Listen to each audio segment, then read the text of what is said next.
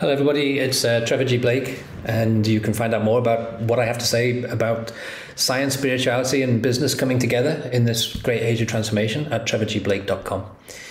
And I've been asked to talk a little bit about Napoleon Hill and his book, Think and Grow Rich, because I have a book myself. I have several books, but the first book I wrote was called 3 Simple Steps. And in 3 Simple Steps, in one of the chapters, I talk a bit about Think and Grow Rich, but in a different way, in a heretical way perhaps, than other people do, because Think and Grow Rich sold over 70 million copies since 1937. I understand why. But people read the book and they think that the book is, the advice in the book is coming from a man he's talked about in saintly terms by both reviewers, but also there's loads of websites out there that base their whole concept on Think and Grow Rich. And I always say to everybody, before you take advice from anybody, check the background of the person giving you advice. Why do I say that? Because I grew up. So unlike Napoleon Hill, all the reviews say he grew up in poverty and he found a way out. He never did. He was brought up by his stepmother and his grandfather was a printer who earned a lot of money, and also a self-taught dentist, which was illegal in those days, but made wooden teeth for everybody. And Napoleon Hill, his stepmom bought him a typewriter, which is a hugely expensive and very rare piece of equipment, when he was age 13. And she bought it to try and calm him down because he was a bit of a wild kid and he had a 6-shooter and was getting into trouble. That's a very different story than the one you read on these sort of websites that paint him as some kind of saint. It's not negative, by the way. This is actually a positive conversation. It might sound like I'm being critical. I'm not. The foundation of magic is the ability to objectively observe. And so that's what I do. So I say, before you take advice from anybody, including me as well, of course, check their background out and make sure that the background matches what they're talking about, that it's authentic. There are so few self-help books out there that are written by people who achieved any type of success before the book caught on for whatever reason. And that's okay, so maybe the content of the book is valuable and maybe it was channeled and maybe it was genius, I don't know. So I'm not saying they don't have value. But in some cases, there is a question of authenticity. In some cases, they are just very cleverly multi-level marketed books. And if you follow the advice like a religion, you're not going to get out of your version of quicksand. Every self-help book, every personal development book has some nuggets of gold in it, and so they're worth reading, but they're not religious texts. And I meet a lot of people who think they're religious texts, and never more so than when it comes to Napoleon Hill and Think and Grow Rich. And the reason I mention it in my book, 3 Simple Steps, is because I was observing my parents' existence, my parents' life, and the similarities between my father and Napoleon Hill are just surreal. It's like I'm reading about the same person. So let me tell you about my parents. So we grew up in poverty. We were evicted 3 times before I was 7. We ended up in escaping the creditors and out in the countryside, which as a kid was just one great adventure for me. I didn't realize we lived in poverty. I thought everybody lived like we did. It's only when I left home and came back, and I was shocked when I came back. I joined the Royal Navy. I was gone for 6 months. I came back and I'd forgotten what the house looked like. This ramshackle house with a tree through the roof. I'd forgotten all that. Because you get so used to seeing it every day, you don't think anything of it. And so I had a brilliant childhood, living in the Chronicles of Narnia. My parents would just open the front door and say at 8 o'clock in the morning and say, see you at 5 o'clock for dinner. And off I go, and I just wander through the woods and streams and there's pastures and everything. It was just incredible, wonderful. But it must have been very stressful for my parents because, to be evicted with 3 kids when they were young married couple, must have been terribly stressful and terrifying for them. But I mention that because from that, as if that's not hard enough, just after we escaped the 3rd time, my mother was diagnosed with breast cancer, and the doctors told her she had 6 months to live. And in those days, there were no treatments, and so people did what the doctor said. Power of suggestion. They would die 6 months later. And I'm not kidding. That's the way it was. But my mother was different, and she was a really strong-willed and very, very strong spirit, very powerful feminine energy. And I learned so much from her, so many good things. So when people ask me about on a podcast or radio show, they ask me about, what you credit for your business, I always say my parents. And I say my mother in particular, because she inspired me to be the best version of myself. She always told me, stand up straight, look the world in the eye, you can be anything you want. And never give up and have self-confidence. She just was always inspiring and always telling great stories that inspired you to be a better person, really. And so my father was slightly the opposite. My father came from the school of the woman's places in the kitchen, and he had jobs, but he'd had quite a few different jobs. None of them had worked out. He went independent, and he was a market stall trader, and that collapsed and went bankrupt. Then we were evicted from a shop that he opened selling furniture. That's why we got evicted, because he bought too much inventory that wasn't selling. Cash flow mismanagement, okay? And then we ended up in the countryside, and he tried different things there. In my teenage years, he tried and failed, and I'll use the word failed. No one ever fails, but I think you fail if it goes wrong and you don't learn from it. So I suppose in that sense, my father failed because he made the same mistake 12 times, cash flow mismanagement. And so he opened a tire factory, a tire changing place. He had a wine import and export, knew nothing about wine. We never had alcohol in the house. He opened a financial consulting business where he advised people on mortgages, having never had a mortgage himself in his life.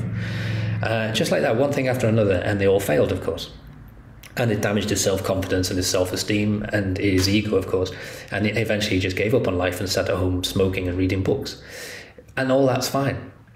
When I say that, people will say something negative about my dad, but not me. I idolized the ground we walked on. I worshipped him. He was my dad.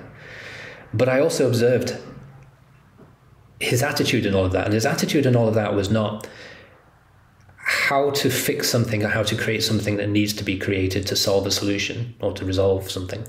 And his attitude was not how to make an impact in people's lives. And his attitude was not to do things for other people, but what could he get out of it? Could he make a quick buck? And that came through really strongly. He also was a very charming man, very well spoken, and very intelligent, so well read, and a bit of a con man, I think, really. And because of that, people fell for his stories all the time, and so people would invest in his new idea, and they would lose their house and they would lose their truck, and he never lost anything because he didn't have anything to invest in the first place. Just the charm and the ability to persuade other people to invest. And I watched all of that and gradually kind of lost a little bit of respect, I think. And so we had a terrible late teenage, typical father-son competitive relationship. But since I've been in business, I've really realized the value of the lessons I learned from him, the value of cash flow management, particularly the value of a winning idea that has purpose and impact. And so I write about that in Secrets to a Successful Startup. So right now I have 2 books out there, New York Times bestseller, 3 Simple Steps. A lot of that is based on the advice and inspiration that my mother, and later my wife, who my mother introduced me to, she was my mother's nurse, or one of the nurses. And so I credit 3 Simple Steps to their incredibly inspirational advice on mentality control, on connectivity and nature, and the power of their intuition, and on setting big targets. That they all gave me that advice and all inspired me to do that. And that's how my 6 companies are what they are, or were what they were, because I've sold 3. And my father gave me the advice for my other book, Secrets to a Successful Startup. So in Secrets to a Successful Startup, I credit my father for all the lessons I learned observing his interaction with the energy of the universe, as opposed to 3 Simple Steps, which is my mother's interaction with the energy and my wife's interaction with the energy of the universe. And so that is, the foundation of magic is objective observation. So it's not negative and not critical. But here's where I have a challenge, because people present Think and Grow Rich to me like it's a Bible and the secret to the universe, and people present a book like The Secret as if this is the secret to the universe. And I say the same thing to everybody: check the background of the person giving the advice, please, first. And then the value of the book sometimes is actually more about reading between the lines than what's written in the book. And just like music, just like the silence between the notes makes music, so sometimes what's not written but you can feel and you can digest when you read a book, that's more valuable than what's in the book itself, the printed word itself. And so Napoleon Hill, he's painted as a saint who grew up in poverty, but he didn't, as I say. His grandfather helped him out. He got a typewriter at 13. And so he started a magazine, which didn't go that well. So he gave that up. And then he went to work for a prominent lawyer who owned a coal mine. And one night, the manager of the coal mine got drunk and shot the bellhop. And Napoleon Hill covered it up as an accident and bribed some people to make that happen. Not a terribly authentic start to life, and but probably more common in his day than it would be today. He got promoted to manager of the mine as a result.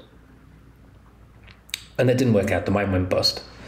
And so then he became, I think, a reporter, and then he wanted to be a lawyer but wasn't smart enough, so he ended up going to New York.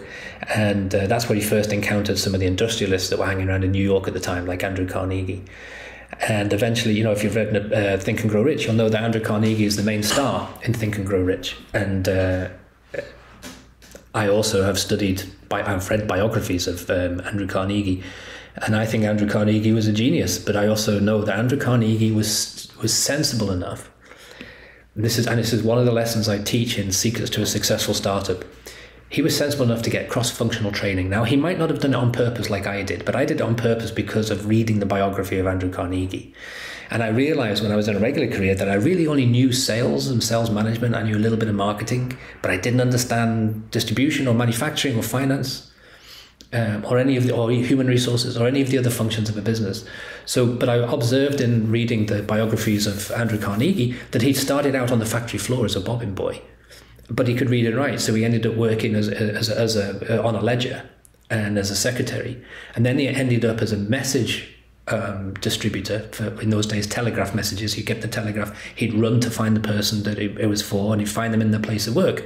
Whereas everybody else, the system at the time was hold on to the message till the recipient comes in, but the recipient could come in 3 days after the telegram has arrived. So Andrew Carnegie very smartly said, I'll take it to the recipient and get a sixpence or whatever he got, a cent or whatever he got in those days, sixpence.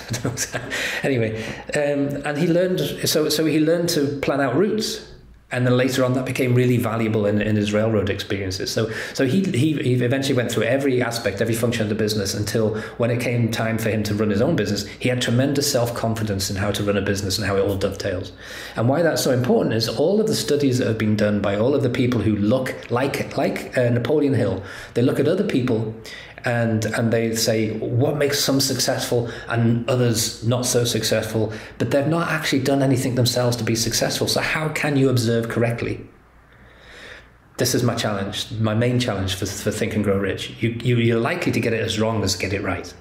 And he got it really wrong with Andrew Carnegie, which is the main spine of the book, right? So he said, it's because he's looking at him where he is, not how he got to where he is. So he's looking at him saying, it's because he has all these great people surrounding him. The mastermind principle.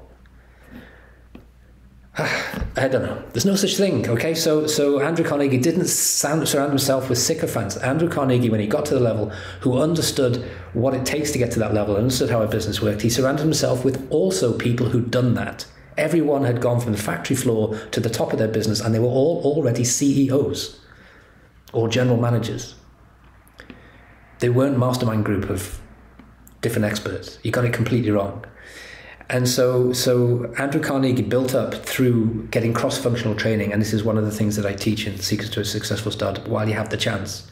Get as much cross-functional training as you can, because, as I was going to say, all of the studies I've read that look into what makes success say that the only two things that matter, it's not about capital, it's not about connections, it's not about brilliant ideas or business plans, it's about self-confidence. Number one item, self-confidence. Number two item, a tendency to set targets. On all the studies that are worth reading, those are the two things that always come up as being, really, that's it. And so Andrew Carnegie had built self-confidence without realizing that's what he was doing. I learned from that. So I deliberately set about being a pain in the neck to all of the people I worked with by knocking on the door and saying, I've brought a pizza. Do you mind if I spend half an hour talking to you about what you do here and what your issues are and how you work it with other things?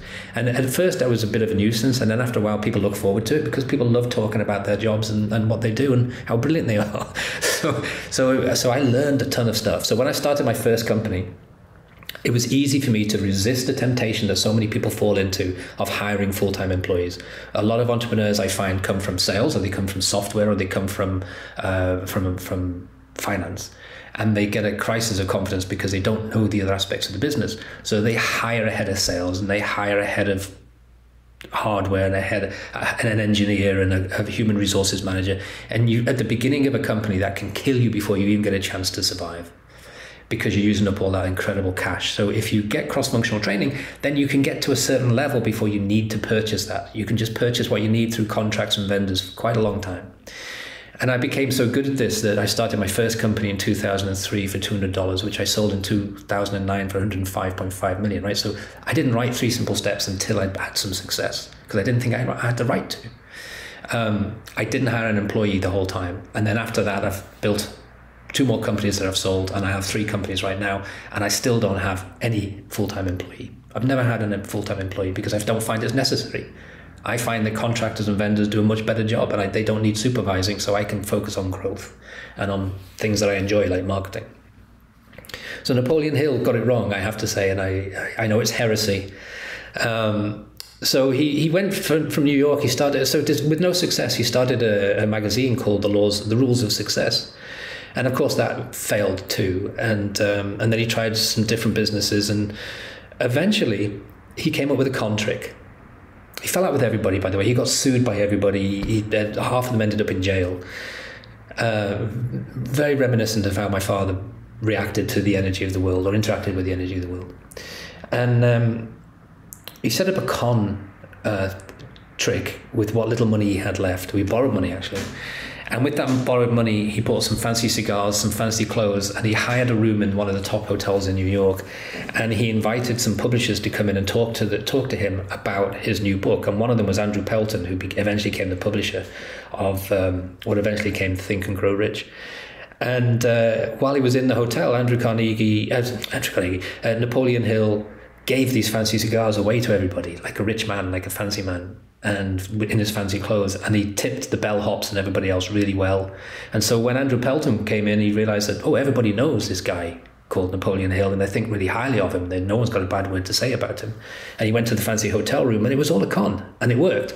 And Andrew Pelton agreed to write his book. And his book was, I think it was the 15 principles, I think it was the 7 laws of success and the 15 principles of doing something or other. Awful title. And Andrew Pelton, knew that's an awful title. So he said, we need a catchier title.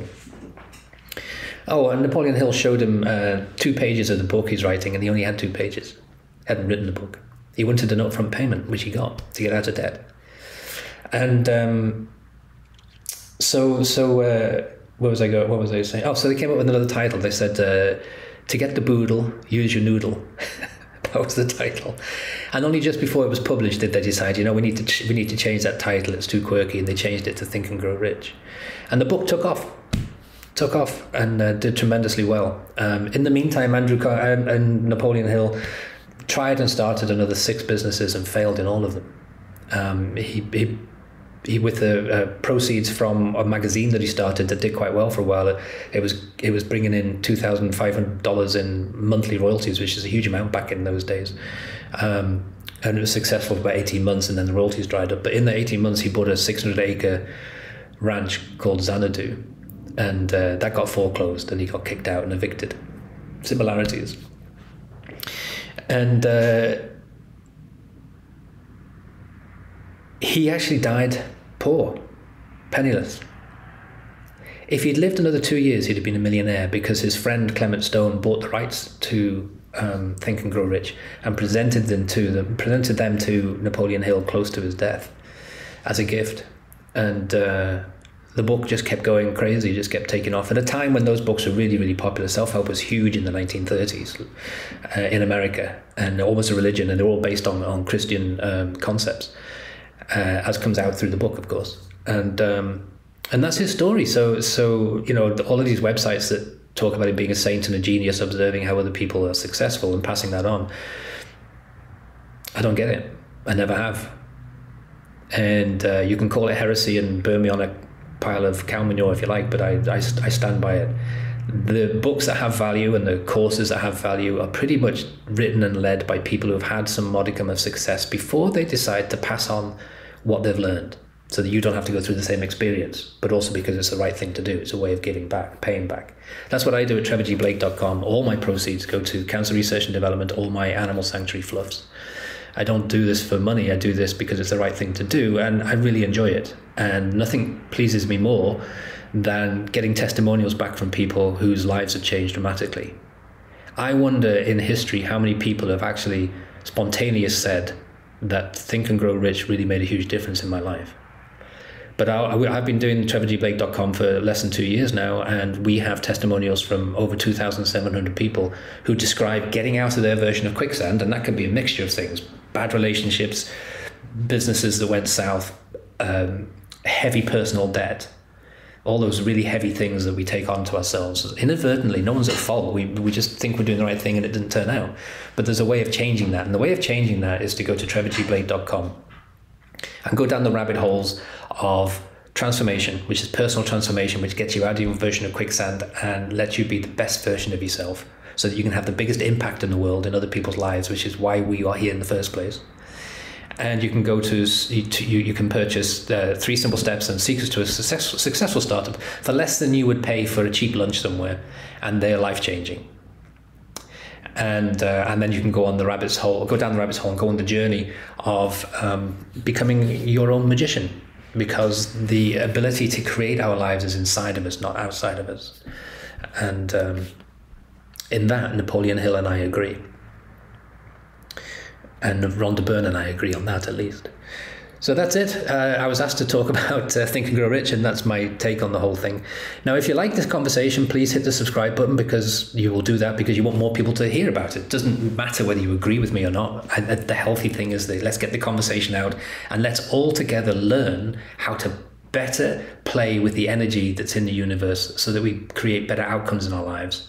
And we create the lives we want, not the lives we don't want.